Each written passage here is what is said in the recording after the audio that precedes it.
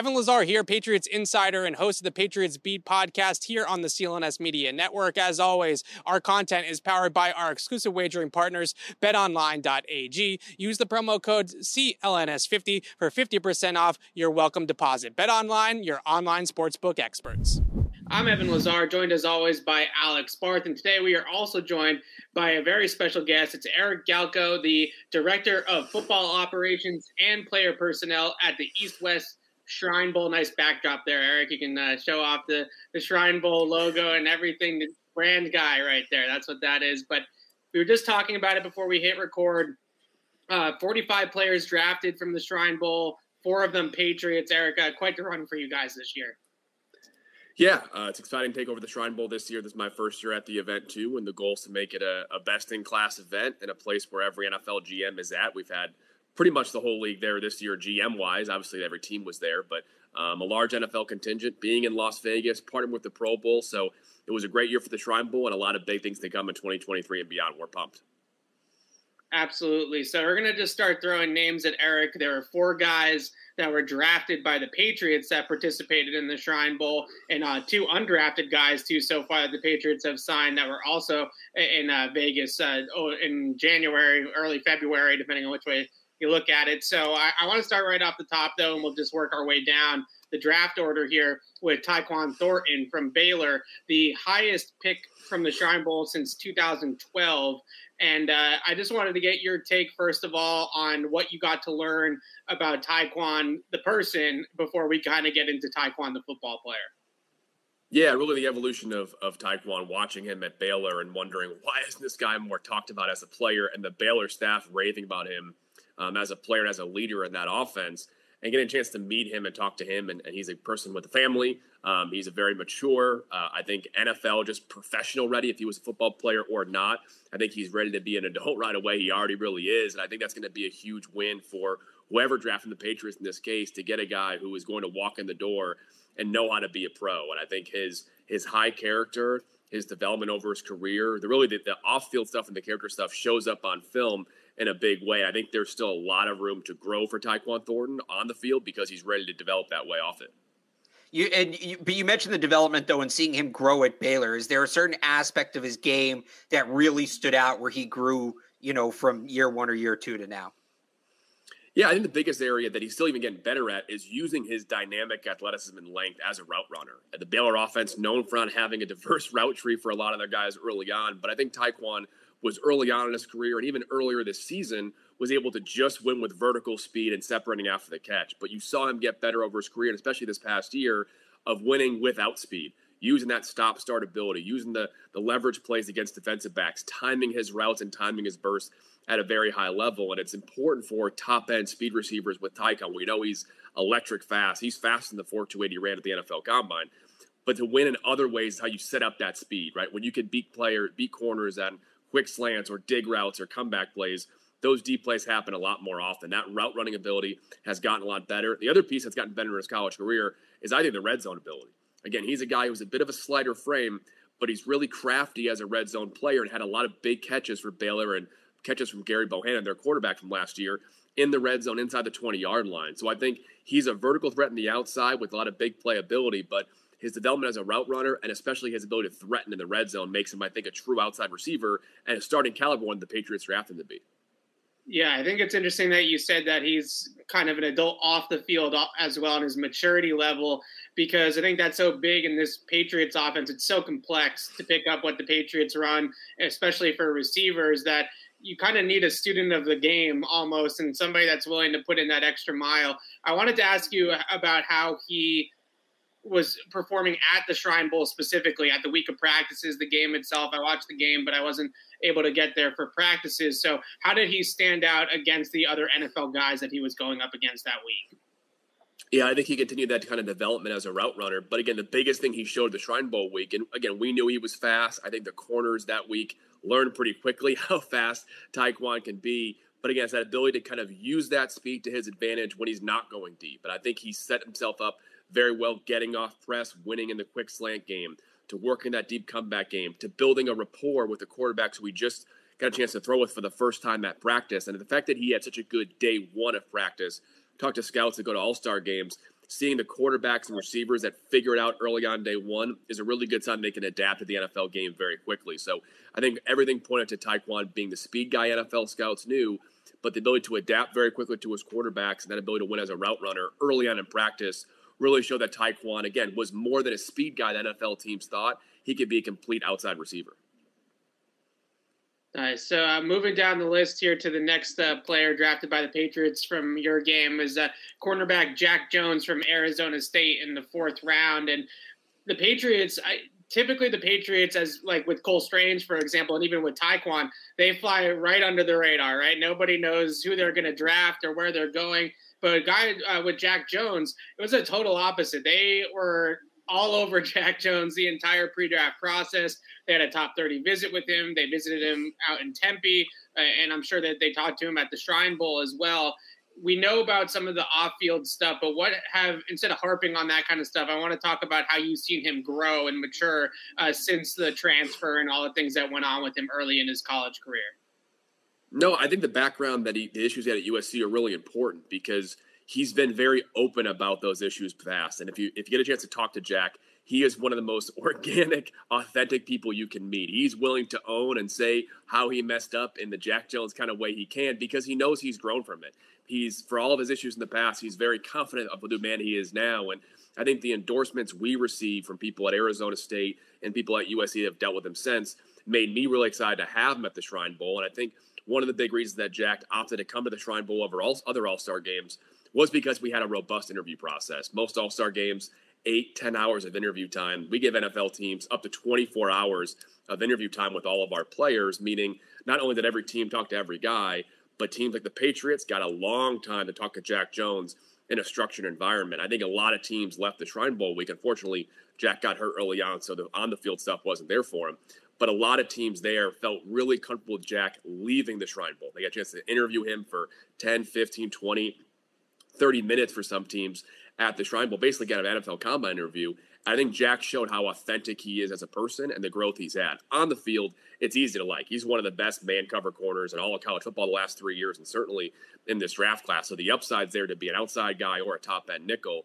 But I think teams want to make sure he can be a pro. And if you talk to Jack again, you'll feel right away, hey, this guy knows exactly who he is. He's grown a lot from when he was 18, 19 years old, and he's going to be a long-time NFL pro. And you got a chance to talk to him. The cornerback position, of course, it's so much about the mentality, and you have to be so confident. Did you get the sense of that mentality from him in your interactions with him? Absolutely. Jack is the kind of person that when you believe in him, he's going to run through a wall for you and do so much. I think he's had people in his life that maybe haven't believed in him after the incident he had as a younger player at USC. And when Arizona State kind of bought into him, he was ready to play, and he was one of their team leaders. And I think with New England, he's going to walk in the door and not only be appreciative for the opportunity, but ready to show the Patriots were right in drafting him early. And I think Jack is going to compete for a starting job right away. He's that talented. And once he gets there and shows the Patriots he's exactly who they thought he'd be in terms of being a pro, I think he'll walk in the door and be one of their best cover corners in the building. And he'll feed off that confidence. He knows how good he can be. He knows that it was close to not being available for him after mistakes early in his life, and he'll take full advantage of New England. What about him? You mentioned the man coverage ability. Watching him play, it takes me back to so many Patriots corners in that mold. You know, Malcolm Butler is one that comes to mind, has kind of had a similar, checkered past, kind of like Jack in college, and went through it a little bit. It has that stickiness in coverage. But what about Jack and man do you think projects so well to what the Patriots do? Yeah, I think he's just really confident in the short area. He can press or even just stay tight and not press and really work well in the short area. I think his ability as a nickel corner will be an easy project. If they want to play him at nickel tomorrow at an NFL game, I think he can be a very good job. But on the perimeter, he plays bigger than his body type is. He could probably add a little bit more weight. I'm sure New England will beef him up a little bit when he's in there. But I think he can be a 190, 195-pound corner, but still hold on the outside. He's a guy that uses great subtle hand movements. He's got extremely fluid hips, and I think he can really run with long striders at a very high level, as well as stay physical with shorter guys. But I think his short area quickness and fluidity allows him to be a great nickel and a great short area slot corner or depending on its quick slants. But the ability to get vertical and have that top end speed is why I think he could be an outside guy for a long time. Yeah, and one more question on Jack.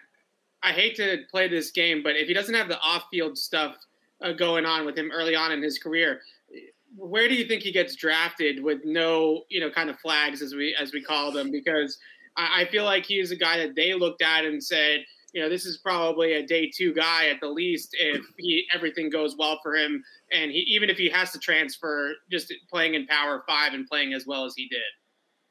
Yeah, I think for Jack, between the questions some teams had, and I'm not sure how many teams really had lingering questions, if not just overarching, hey, we'll opt for a different corner because he has no baggage compared to what Jack came through. But I think if you add the fact that he also had a transfer to Arizona State and kind of get used to a new defense and get settled there, I think if he's at USC for 3 years, I think we're talking about a first-round pick, no doubt.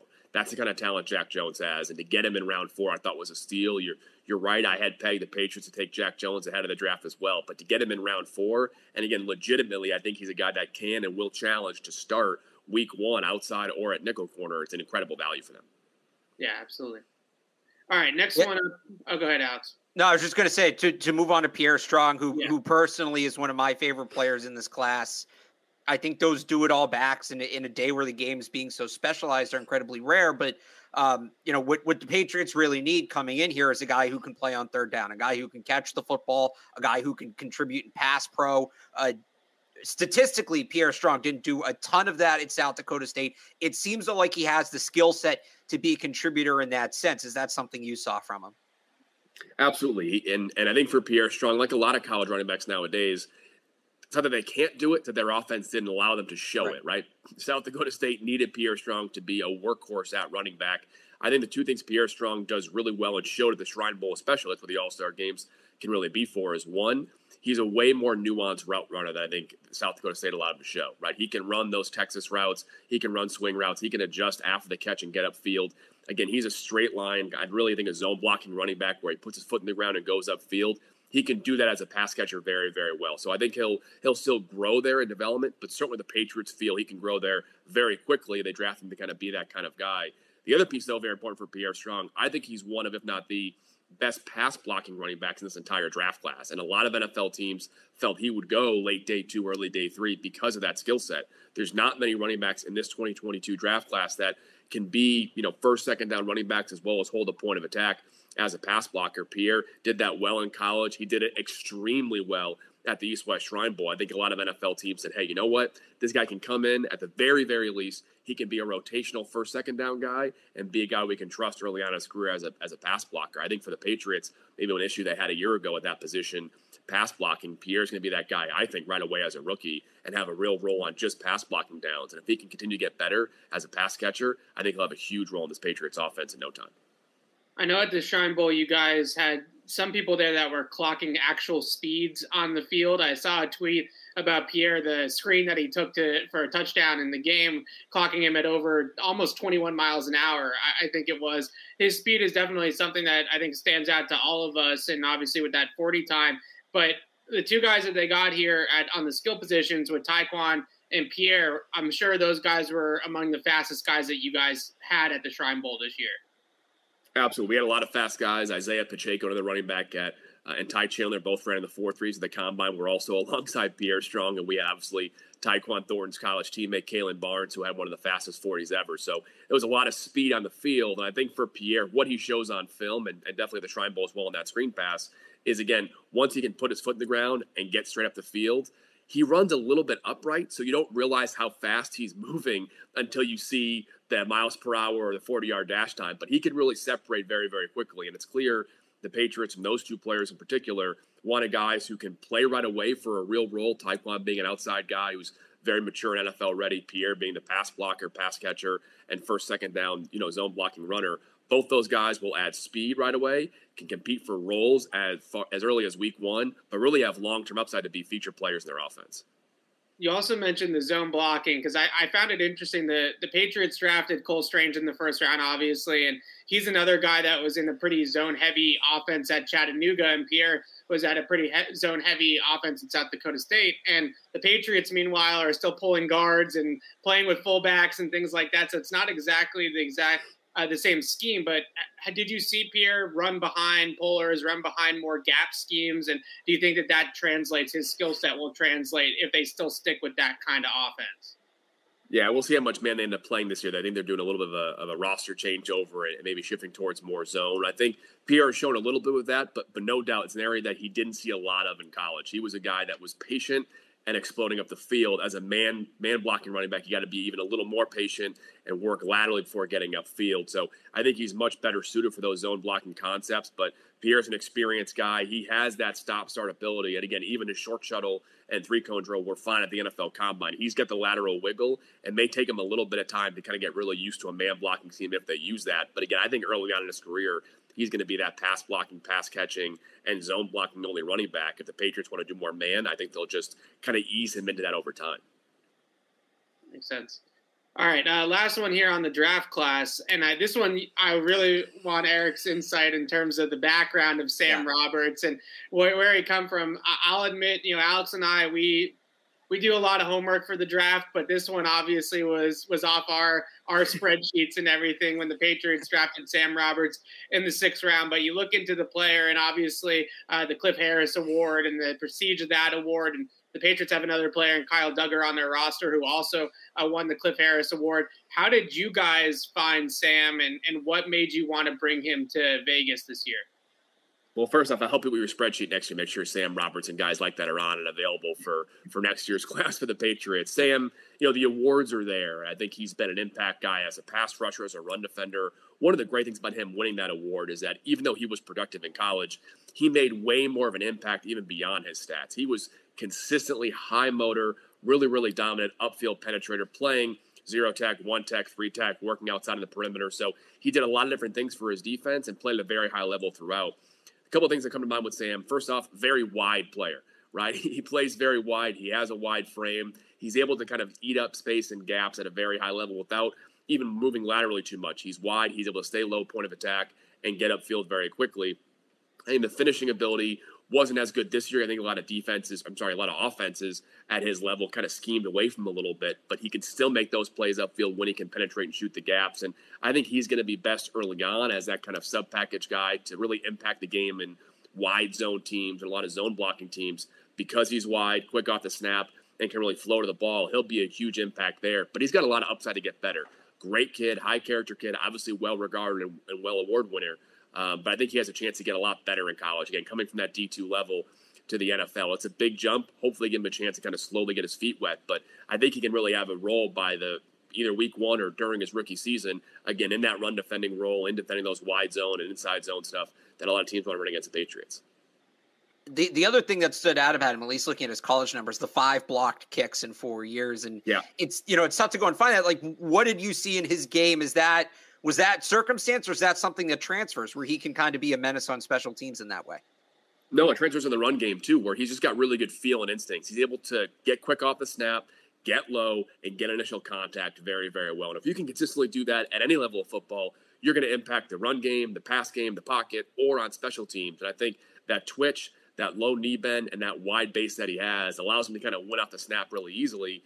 And in the run game, he's able to kind of stop the flow of traffic on the A and B gap. In the kicking game, again, with some lower kickers at the D2 level, plus his size and length, I think he's able to have a really big impact there for sure. And we've seen guys who are field goal blockers go as early as the 2nd round. Las Vegas Raiders did it 5-6 years ago with P.J. Hall, and that's a real role NFL teams want to fill. So if Sam can be this depth, 3-tech, 5-tech, hybrid type player, plus the impact on the field goal block, that's a steal of a 6th-round pick, and I think they're really happy they got him.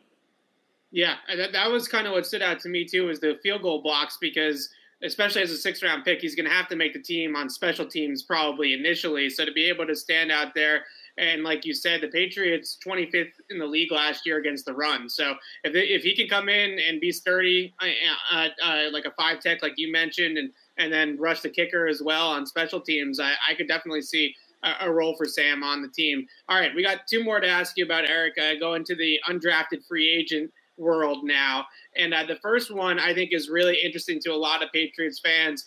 They worked him out a bunch of times but in the pre-draft process, and that's De'Aaron King, the quarterback from Miami. And with De'Aaron, I had read that he actually ran some routes at the East-West Shrine Bowl this year, and that's, I think, something that perks the Patriots fans' ears up. Like, is this guy the next Julian Edelman or something like that they're going to transition from quarterback to wide receiver? So specifically, I wanted to ask you about his route running and what you saw from him as a receiver when he worked out there. Yeah, I talked to a lot of scouts last year or two. Derek's been in the market or in the minds of NFL scouts for a while. And if you go back and watch it, I want to say at this point it's 2018 or 2019 Houston film when he was playing receiver as a freshman or sophomore. Really good as a route runner back then. He's not a new to the position type of guy. He's done it at the college level, not that much, but it has the film that you can watch and go see him as a route runner. He could be a really effective, I think, slot route runner as well. A lot of NFL teams had different positions for Derek King. There were some teams that graded him as a late round pick, high PFA quarterback. Some teams thought he'd be a great running back and kind of a Tariq Cohen type of guy. Some teams said, hey, we want to try him out a kick returner. But I think most teams said, hey, because of his football IQ, his pass at quarterback, and his ability to play receiver that he's shown in college, receiver makes the most sense. He ran routes to the Shrine Bowl, only 1 day's work, but I think NFL teams saw pretty quickly, hey, he fits in. He looked like an NFL receiver compared to the 12 other NFL receivers he was going against as a receiver and got separation as a receiver against our top corners. Now, again, I wouldn't say to plug and play him as a guy who's going to run 15, 20, 30 routes in a game as a rookie most likely, but I think the chance if you can stash him on the practice squad for a year, find out if he can add value situationally, including as a quarterback, as a running back, as a returner, as a receiver, and kind of see where he fits in your offense on special teams, because I think he can fill multiple roles. It wouldn't surprise me if at the Patriots or if somebody else gets their hand on him in his career, he can be a third quarterback, fourth running back, third receiver, and backup kick returner. That alone has a ton of value. That's what NFL teams were excited about. So I was surprised he was not drafted, very surprised, and for the Patriots to steal him in undrafted free agency is a huge win. Yeah, that's kind of how I looked at it. It's an imperfect comparison, but Taysom Hill's role, but King obviously smaller, more of a slot receiver than Hill is more the traditional tight end in that sense, and kick returner versus kick coverage. But I want to ask you about the kick return element. Did he get to do any of that, and was there particularly interest in that? Because it's something he did early in his career in college and then kind of went away from, but something I remember him being good at early on in Houston. No, unfortunately, doing kick return or punt return stuff at the East-West Shrine Bowl. He was bouncing between quarterback and receiver, and he had enough going on his plate. And again, he had real interest at receiver and quarterback from teams, so we don't want to take those snaps away. But you're right, he's done it early in his career, and I think a lot of teams felt confident he could pick it back up for sure at the NFL level. All right, last one here for you, Eric. This is a guy from Alabama, so that one, obviously, we all know the Alabama roster pretty good up here. But I have to admit, Alex here, he told me about LeBron Ray months ago, Alex. I don't even remember the first time you mentioned his name to me, but first got on our radar. I think we took him in a mock draft in like the 6th or 7th round one time when we did one of those live mock drafts that I think we got like 2 picks right the entire draft, but that doesn't matter. Anyways, LeBron Ray, what can you tell us about him? Kind of a guy that got lost a little bit at Alabama, but seems to have a lot of talent. Yeah, a lot of talent. Former top, I think, 4 or 5-star recruit coming into Alabama and really played a similar role to Fedarian Mathis, second-round pick this year. That long, bigger, 5-tech, 3-tech hybrid kind of guy who can impact the game. Unfortunately, just the last 2 years, been really hurt by injuries. Nothing long-term. I don't think teams have long-term issues with LeBron's injuries, but just hasn't been able to be on the field. And even before the Shrine Bowl, was hoping to get healthy. We all opted, me, his agent, his team, decided, hey, you know what, not worth practicing during the week. But again, he got a chance to interview with NFL teams, including the Patriots. And I think he had a chance to be there Friday, Saturday, Sunday, meet with every NFL team, including some teams like the Patriots for multiple times and for 15, 20, 30 minutes. And I think as a player, as a person, very high character kid, knows he has some injuries he has to overcome. But again, none of them lingering, was on the right track in rehab. He's done a great job in rehab, and I think he's ready to go, if not for training camp, much, much sooner. But I think he's a player that you may be able to look back in a couple of years and say, wow, we got a 3rd, 4th round pick, if not more, undrafted, right? If he was healthy the last 2 years at Alabama, he's working on that rotation. And we all know if you're an Alabama defensive lineman, you're not getting out of the top 100, 125 picks. So if he can be an Alabama lineman for the Patriots and be healthy, I think he'll be a great value. But high character guy, former 5-star recruit. When he did play, really, really flashed, really had a huge impact. And he interviewed very well in this draft process. I think if and when he gets healthy, it'll be a major steal for the Patriots to start working him in their rotation. Is that, Evan, you got anything else on the Pats guys? Do we have time for like 2 more players? Yeah, Alex wants to ask you about a few non-Pats guys. One guy, I'm going to steal him from you, Alex. One guy in particular that we have been banging the table here for the Patriots to draft or get their hands on was Marquand McCall from Kentucky. And he didn't end up signing with the Patriots as a UDFA, but I'm actually shocked that he didn't get drafted. I thought that he was going to be drafted, and I watched Cole Strange actually against Marquand in that Chattanooga game, and even Cole Strange had a pretty tough time moving that guy off the ball. So what do you see about Marquand, and maybe he'll make his way to New England down the road at some point? Yeah, extremely surprised he wasn't drafted. Looking at NFL Combine history, Combine guys that are 340 plus that get invited that just can walk and chew gum usually get drafted. So I'm not sure what happened with him. And I think I forget where he signed, but certainly a good value to get him after the draft as well too. But Marquand's a guy really tough to move. Now he's not a pass rusher. He still has to get a little bit better there and showed some of that one-on-one pass rush ability, especially as a bull rusher at the East-West Shrine Bowl. But needs to kind of develop that part of his game. But as an impact run defender, really, really impressive. We saw Quinton Bohanna a year ago go in the 6th round. I think most scouts would agree that Marquand looks better on film this past year than Quinton did 2 years ago. And I think getting a guy who's that big, that has high character, that has a really high motor for a guy that size, really, really important for Marquand. Always plays with a high motor and can really impact the run game as a 0 or 1 tech. Very surprised he wasn't drafted, but I think he'll have a chance to probably go somewhere. And hey, for nose tackles, if you can be effective as a bigger guy and play 0 or 1, they don't care if you're a first-round pick or an undrafted guy. Those guys are very hard to find. I have a good feeling that Marquand McCall is going to make good on being an undrafted free agent for some team. Yeah, again, a guy we really liked, I think the viewers and listeners of the show are familiar with. And then one other guy from your game who, again, we talked a lot about, I talked a lot about. I kind of stumbled on him late in the process, but ended up being one of my favorite prospects in this draft was Dallas Flowers. He's off to the Colts. Just what was your read on him? Oh, so much fun to watch. I remember watching him on film the first time, and I'm like, I'm not sure if this guy's a receiver, a running back, a safety, a corner, character early, but he is explosive. And again, another surprise that he wasn't drafted because he tested very well, very dynamic player, can play some slot, can play strong safety. Again, he was an impact returner at the college level as well, too, and a guy who interviewed with a real chip on his shoulder. A lot of small school players have that chip. Dallas has a big chip in a good way, but really wants to be special, really wants to be great. And I'm actually happier that I'm surprised, but happier he went undrafted. I think he'll be a much better player in the NFL because he's going to want to prove every team wrong, even the team that signed him, the Colts, that they should have drafted him as well. So I think he's got a great chance for a long NFL future, but explosive, dynamic, versatile guy who was great at the Shrine Bowl, great in interviews, a lot to overcome, but I think he'll be an NFL player for a while. Any more, Alex, or is that? No, those are my two. I mean, it's mostly a Patriots show, but two of my favorite prospects in the draft. I had to get your opinion on them. I was hoping the Patriots. I would say took Bailey Zappi in the 4th round, but they did a lot of homework on E.J. Perry, the local guy from the Northeast here. I was hoping he'd be the kind of guy they develop behind Mac Jones, but EJ's in Jacksonville now and have a good chance to have a long career. But one of my favorite quarterbacks I got a chance to evaluate, talked to a lot of NFL teams about EJ and thought he'd stay in the Northeast with the Patriots, but we'll see how Bailey Zappi does instead.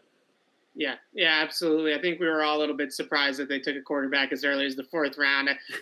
I'm pretty sure we had E.J. Perry in a mock draft too, Alex, at some point. As a Patriots backup QB prospect. So, Erica, thank you so much. I'll tell you now, I'm going to make it to the Shrine Bowl one of these days very soon. That is my goal. I've always wanted to come to the Shrine Bowl, so I'm going to be there. I'm going to be there next year, as long as the Patriots are not still playing, which we'll see. So I'll definitely be there soon, and we really appreciate you coming on.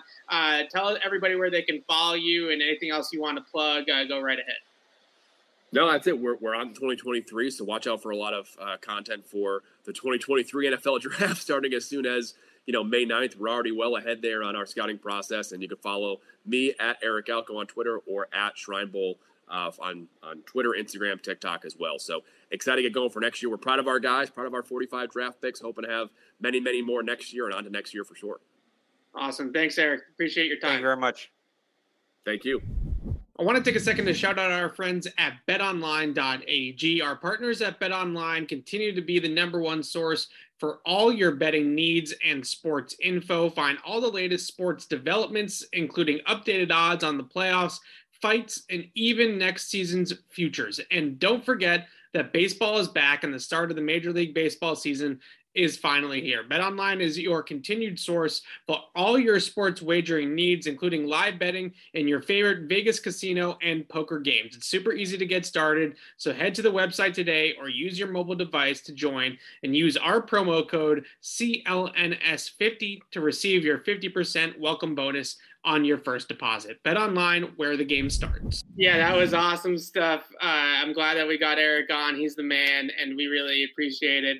And we're going to hang around for another 30 minutes or so here, excuse me. And Alex, I think that one thing that stood out to me about where Eric kind of took that conversation when we talked about Jack Jones and when we talked about Pierre Strong is something that I've been thinking about and was going to probably write about this week. And he mentioned Jack Jones being a very good man coverage corner. So we can start there. Yeah. I think we have talked a lot about on this show, other people have talked about in the Patriots community, that the Patriots could be switching to more zone in the defensive secondary. And that might be a direction that they go in the post JC Stephon Gilmore era. It kind of feels like that Jack Jones, and I would also put Marcus Jones, the other Jones in that category, are man corners, right? Guys that are probably going to play more man. Do we jump the gun a little bit, maybe thinking that that was something that the Patriots were going to do, and now all of a sudden here we have two man coverage corners back at the top of the draft? I still don't know. Jack Jones is what, 5'9", right?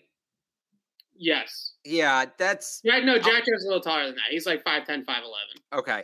And when we were talking about the man thing, I said too at the time, I think they'll play more man. I never thought they'd be primary man. I still think they'll play more man. I still think let's try that again. Still catching up on sleep. I said at the time, I think they'll play more zone. I never thought they'd become a primary zone team, right? Jack Jones, 5'11". Thank you, chat. I thought that they would be more zone, and I still do believe that. I still do think that, at least early in the season, these guys are kind of still a little raw, right? Got to go through the feeling out process. But it is encouraging to hear that, because I think even if they go zone this year, and kind of what I always thought of this conversation was they're going to go zone while they have to, but ideally they would like to eventually switch back to man, right?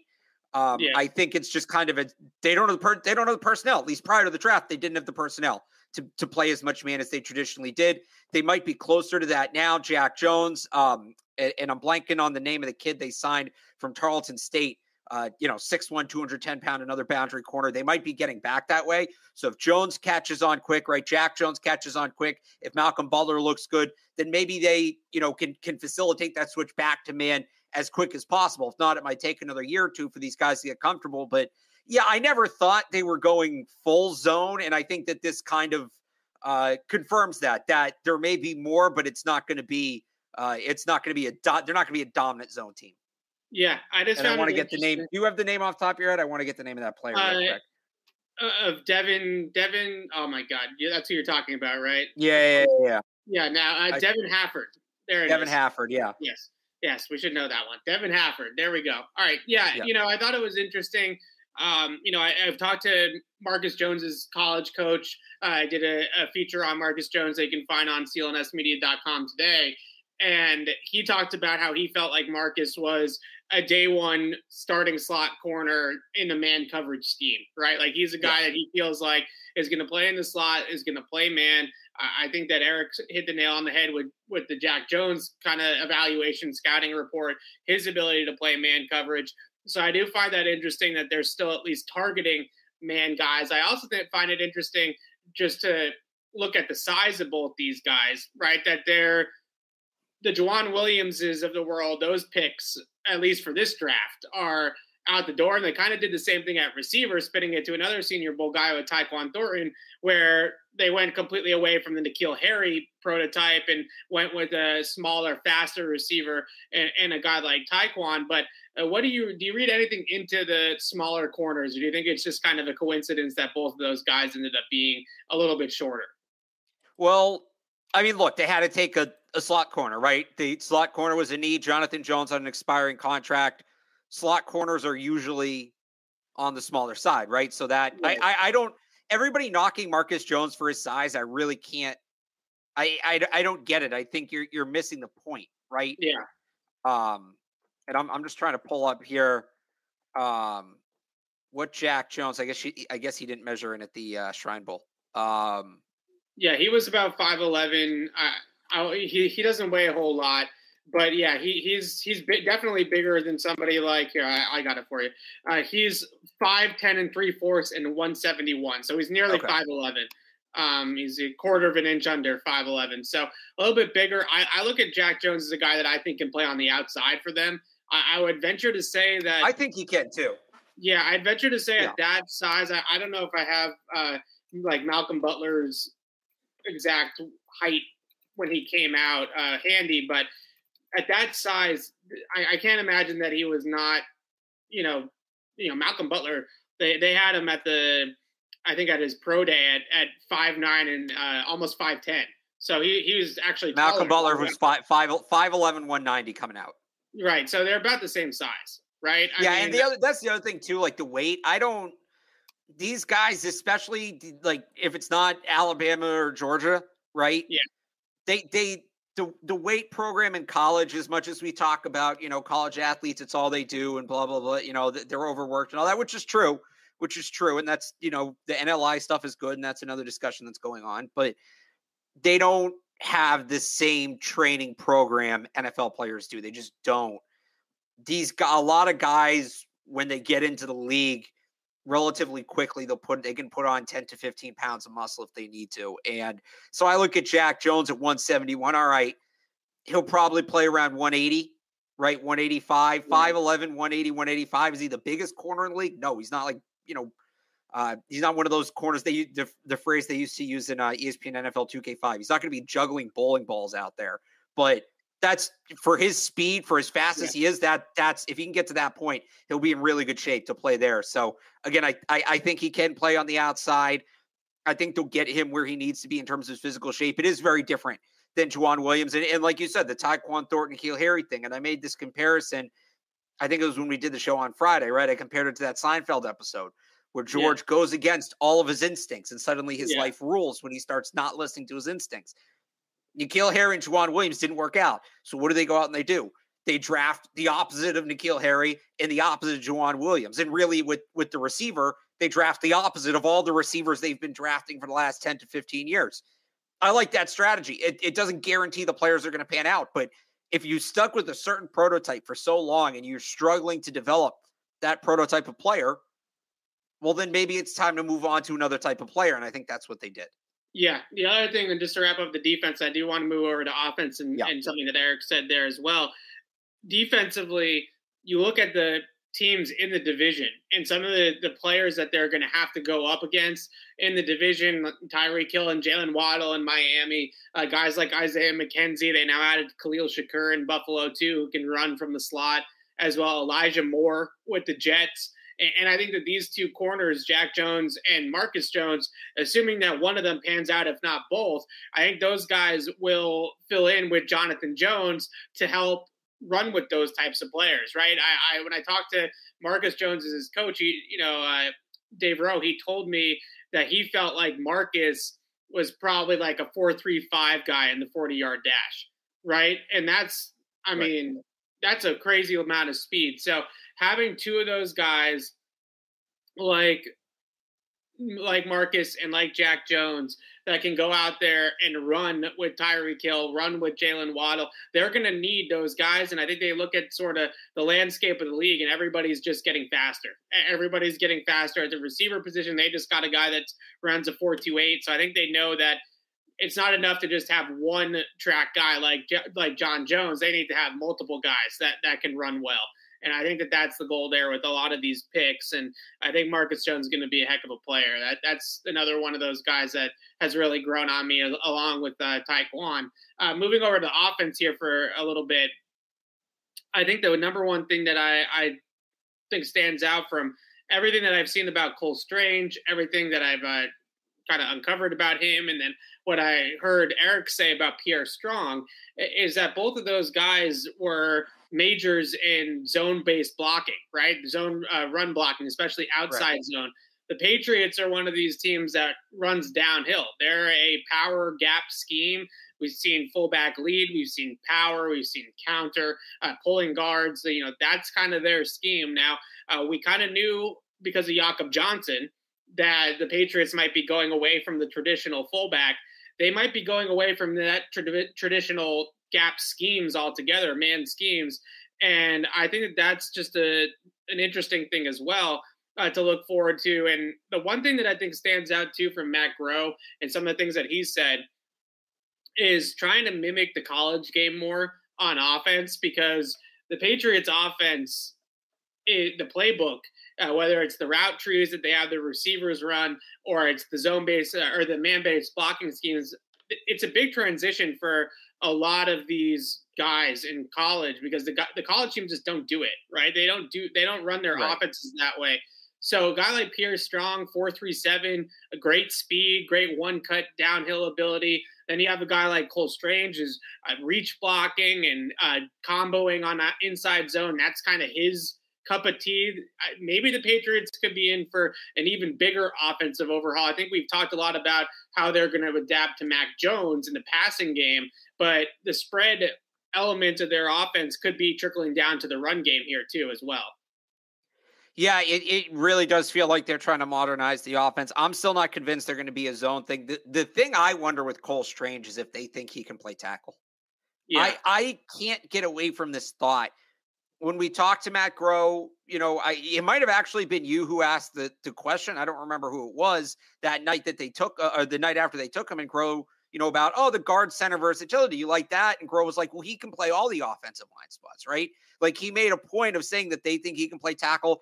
He's built more like a Patriots tackle than a Patriots guard. You look at him, he's built like a guy like Nate Solder, right? Yeah. Who was, came off as a tight end.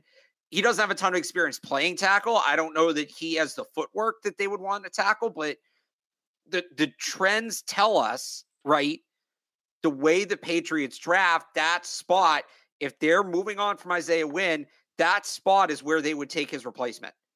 And I'm not saying that they only see Cole Strange as a tackle or any of that. I'm just, I think that there's a long-term plan for him to at least get a shot there. Yeah. And he's probably more of a traditional blocking tackle than a zone tackle. If he's playing out there at guard, obviously he's a zone guard.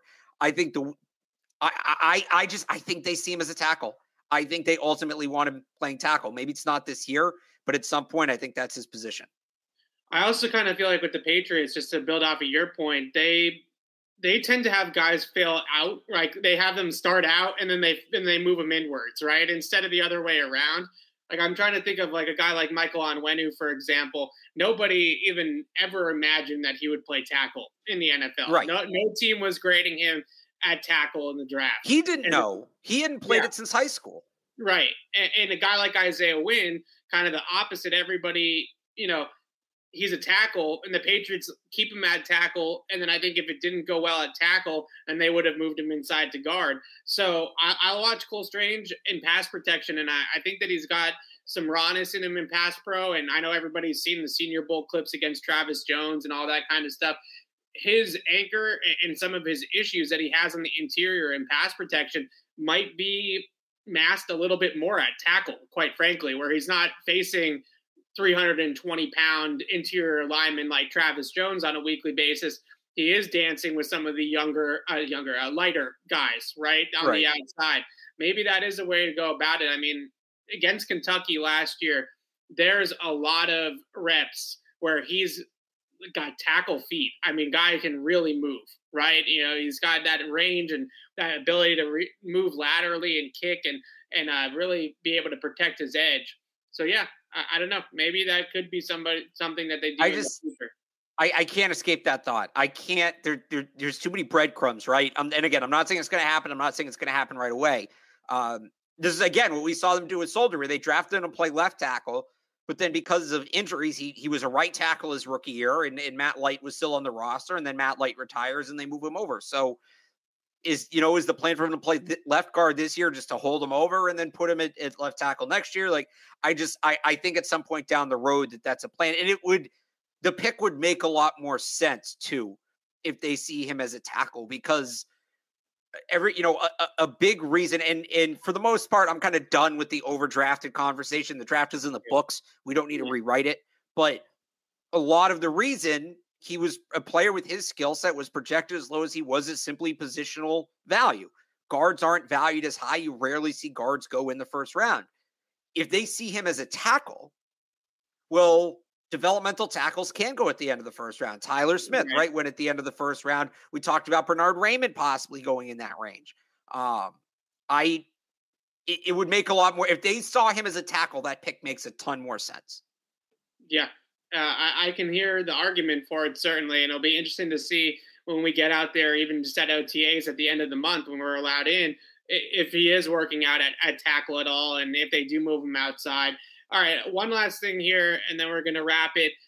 Mack Wilson spoke earlier today. I think one of the bigger topics that was brought up with him, and he mentioned the confidence in the linebacker room and how he thinks that they have a lot of really good guys. Obviously, what else is he going to say, right? He's not going to say they all stink.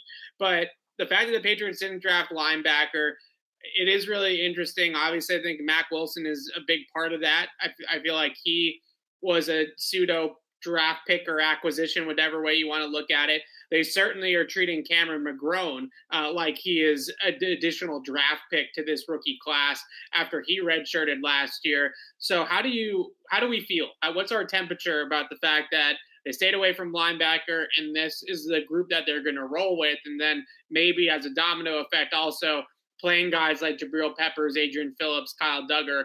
A lot of those guys are going to play a lot of reps in the box, it seems like. So I guess that's a two-part question, but we can answer both of them. Yeah, I think they like their linebacker group. And look, they have Juwan Bentley for early downs. Like that, we'll see what happens with Hightower. He could come back too, but they have their run-stopping linebacker. Yeah. It's who's going to play next to him, who's going to be the smaller, quicker a sideline guy that they just didn't have last year, period. And I think between Cameron McGrone, who they seem to like the best, but I think between Cameron McGrone, Raekwon McMillan, and I'll throw Terez Hall in. I know, people talk about those first two. I really liked what I saw from Terez Hall in 2020. I liked him at Missouri. I can see him in that role. They just got to hit on one of those three guys. And I think this is kind of how they view it, right? What are the odds each of those guys hits? Even if it's 50-50, with three guys, you have a really good shot at finding a player there. So yeah. I think between those guys, they feel like they're good. The other two guys will give depth, and then maybe they dip into the UDFA pool or they grab somebody after roster cuts, right? I always thought, Nevin, we talked about this. Linebacker was a luxury need. It was at the top of their luxury needs, but they did enough in acquiring. And I should, by the way, talking about those three guys, Mack Wilson as well. So between those four guys, one of those guys panning out. They have the other three for depth. I think in bringing in Mack Wilson and having Cameron McGrone back from last year, I think they feel like they have enough. I think it became a luxury need. I think they had more pressing needs, and they're going to bet on their own guys to pan out. That's not always a bad bet to make. It's not. I understand. I think linebacker was over-talked as a need. I don't think it was the need everybody else thought it was.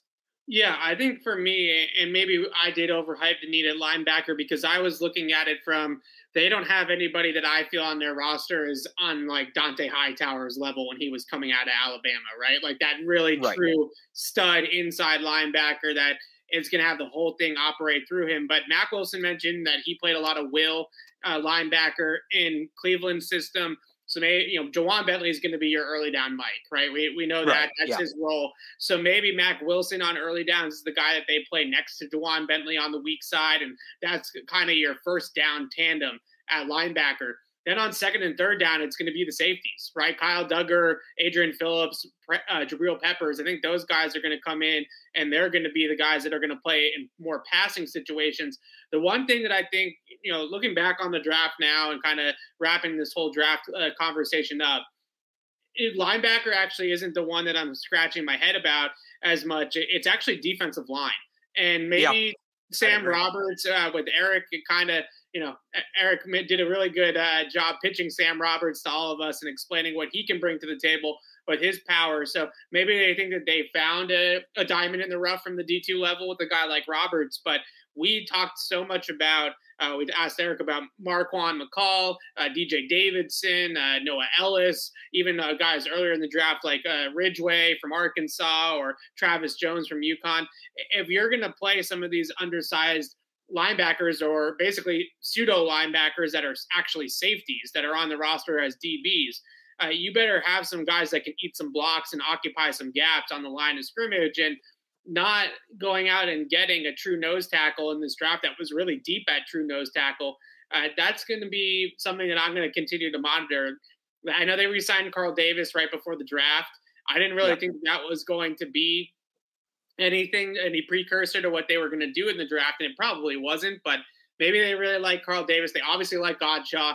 I just don't really see Godshaw as an ideal 3-4 odd front nose tackle, right? A guy that's going to play right over the center. So that was the one thing that maybe revisionist history. I was like, this was a good interior line class, and especially at 2 gapping nose tackles.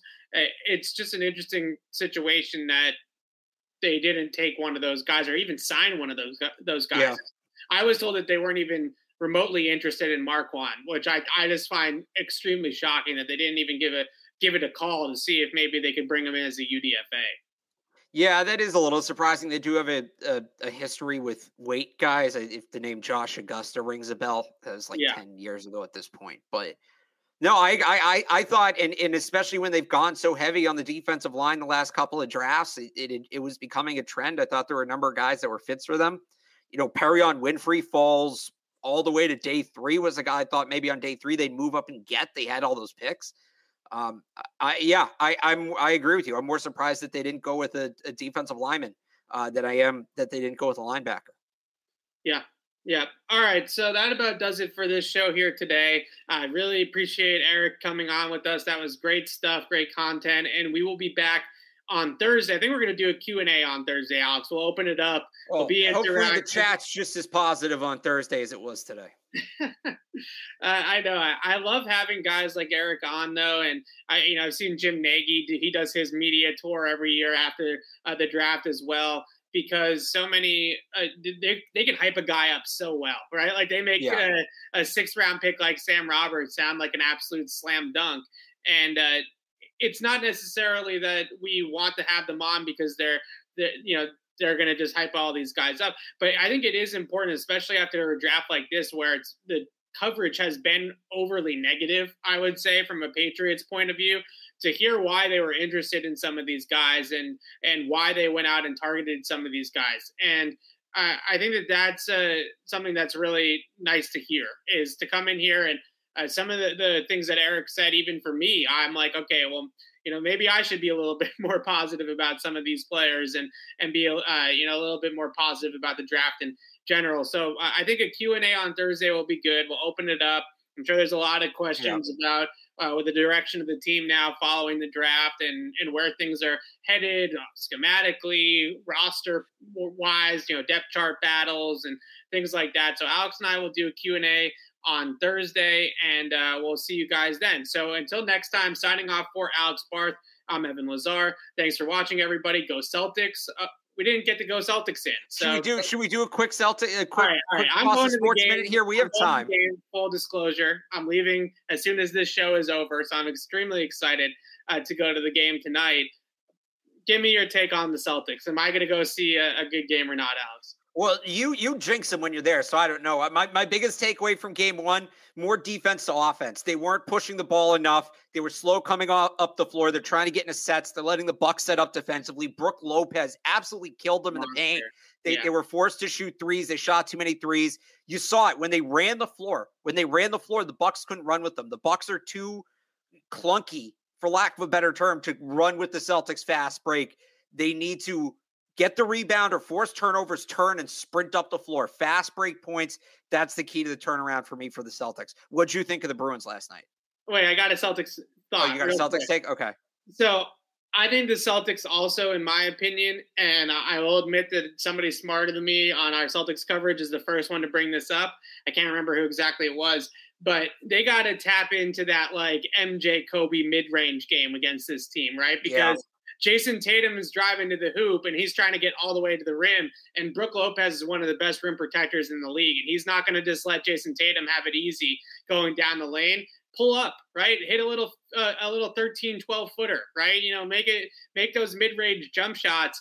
That's going to pull Brook Lopez out a little bit more, and then you can go by him and put it, the layups up and get to the hole. So if I'm the Celtics too, I'm telling them, you got to get that mid-range jump shot going. If I'm Jalen, if I'm Jason, that's where I'm looking to go. And I would try to get some of those things going here for the Celtics. Really quickly on the Bruins, I texted you last night this after the game.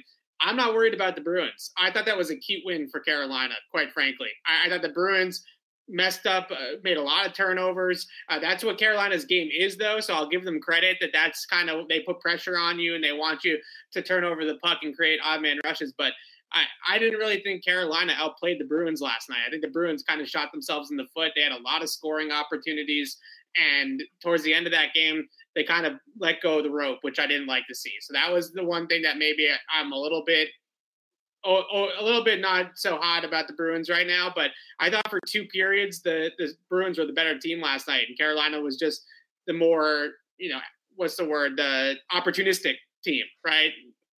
Yeah, but this is what happens with the Bruins every year in the playoffs. We did this last year. We did it the year before. The year before that, they give you just enough reason to believe, and then it all falls apart.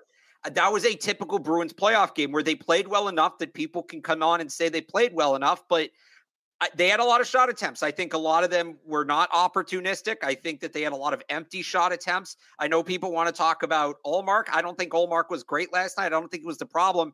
You got to score more than a goal to win in the playoffs. It's just the reality of it. I thought the offense was stale at times. I thought the offense was flat at times. I thought they settled at times. They got to move the puck better. They got to be more aggressive, all of that. I am worried about the Bruins because this is what happens to them in the playoffs. The offense goes stale. They hit the littlest bit of a road bump. Remember last year, it was Pasternak missing that open net against the Islanders. They hit the littlest bit of a road bump. They fall apart.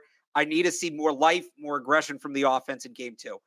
Do we want to do a quick Red Sox thought? They suck. What are we talking about the Red Sox? But last thing on the Bruins, the reason why I'm not worried about them again is because I feel like with Carolina, they're a counterattack team, right? Like they're one of those teams that's just kind of waiting for you to mess up. And if you just play your game and you take care of the puck and you do the smart things, you keep the puck along the boards and you don't give them goals. So you don't hand them goals. And also like that, the last goal, for example, I think was such a great synopsis the whole night for the Bruins where he banks it in off of Ullmark's mask and it goes in the net. Like try to replicate that again. Right. I know, but you can, I think you can, Carolina, cute goal. Like, but you can only be so conservative to you. At a certain point, you're conservative to a fault. And that's what the Bruins have done in the playoffs. They need to put. They let Carolina put so much pressure on them, even though they were playing well early on. Carolina kept counterpunching, and they just were absorbing blow after blow. It wasn't realistic. They need to give some of that back to Carolina. That's what I'm looking to see. That's what they didn't do last night. They had a good shift. Carolina had a good shift. The game got stagnant. They had a good shift. Carolina had a good shift. The game got stagnant. They need to have a good shift after Carolina has a good shift. That's what I'm waiting to see. So if the chat is correct, I guess Marcus Smart. Yeah, Marcus Smart's out. So that sucks. Great. All right. That sucks. All right. I'm still going, but now I'm going with the. You're already jinxing the game before you're even there. You suck. Oh my God. All right. Give me your Red Sox take. I don't even have a Red Sox take. I'm not even going to bother with that team until. How is the team? They have no pitching. We knew they had no pitching. We knew they weren't going to have any pitching. Even the good, they have one, maybe two good pitchers on the roster. Garrett Whitlock rules. The rest, I don't know. They were supposed to hit. They're supposed to win games 11-8, 7-4, et cetera, et cetera. They can't hit. What the hell is going on? They need to figure. And you know what it is? Remember in 18, the whole thing with that team when they won in 18 was they worked pitchers down to the bone. They took so many pitches. They had guys in, 100 pitch counts in the fifth inning. They swing at everything now. Everything. They need to be more patient. It's ridiculous. They need to take more pitches, have a more nuanced approach, and they just won't do it. So I know he's not ready. I know that there's contractual things that are keeping him in Worcester. No, we're past that now. We're past that. How are we past it? May 1st. So he can come up, is what you're saying. Yeah, now it's just a matter of do they feel he's ready? That's what we're past all the CBA bullcrap, Evan. I know you hate hearing that. It's not an excuse anymore. You are good. Let it go. I have absolutely no idea why Tristan Cassius is not on the big league roster right now. Where they're playing Bobby Dahlback, who can't hit, hasn't hit all year long, and they got this guy in the minors. I get that he's not a hit for average guy, but he's hitting absolute bombs down there in Worcester. Bring this guy up because you have at the end of the order, you got Bobby, you got JBJ. I get the JBJ defense thing, but if you can't have two guys that are batting under 200 at the bottom of the order. It's just a complete rally killer. Like every time they get some guys on base, it seems like at the end of these games too, how many times has JBJ been the last out of the game? It's painful. So at some point you got to get Tristan Cassis up here. I think enough is enough. I think that guy's got to play, and they got to see what they got at least. All right. And I agree. I think it's, and I would say too, Jarren Duran, they don't have a real right fielder. They're putting Arroyo out there. They're putting JD Martinez out there too. Right. Get a real, they need a right fielder. And I know Jarren Duran is a lefty, but they need an outfielder who can hit lefties. Jarren Duran's splits actually suggest he's better against left-handed pitching than right-handed pitching. He's an anomaly in that sense. So Cassis certainly, but I'd like to see Jarren Duran up as well. There we go. I think we should have I'm going to ask Amit if he can make a new backer for the Boston Sports Minute. That always we might have to it's a show within a show. It's always the Boston Sports 10 minutes. It's never just a minute. So it's going to have to come up with a new name. Yeah. But maybe we can change the backer to like the Boston Sports Minute or something like that. Yeah. And, we enjoy talking about other sports too, as you guys can tell. So we appreciate you guys humoring us there at the end. I'm still going to say go Celtics. I'm going to go Celtics. Of course, go Celtics. We're going to have a couple beers. We're going to have a good time. Hopefully they win, and we'll see how things go. And if they lose, it's your fault. If they lose, it's because Marcus Smart has a thigh contusion. No, I told you not to go. Yeah, I'm going to skip out on a playoff game because you told me not to go. That's how this works. All right. Anyways, Alex and I, like I said, we'll be back on Thursday night. We'll do a Q&A with you guys. So come in and ask your questions on Thursday. And then now officially we can wrap this up. So until next time, signing off for Alex Barth, I'm Evan Lazar.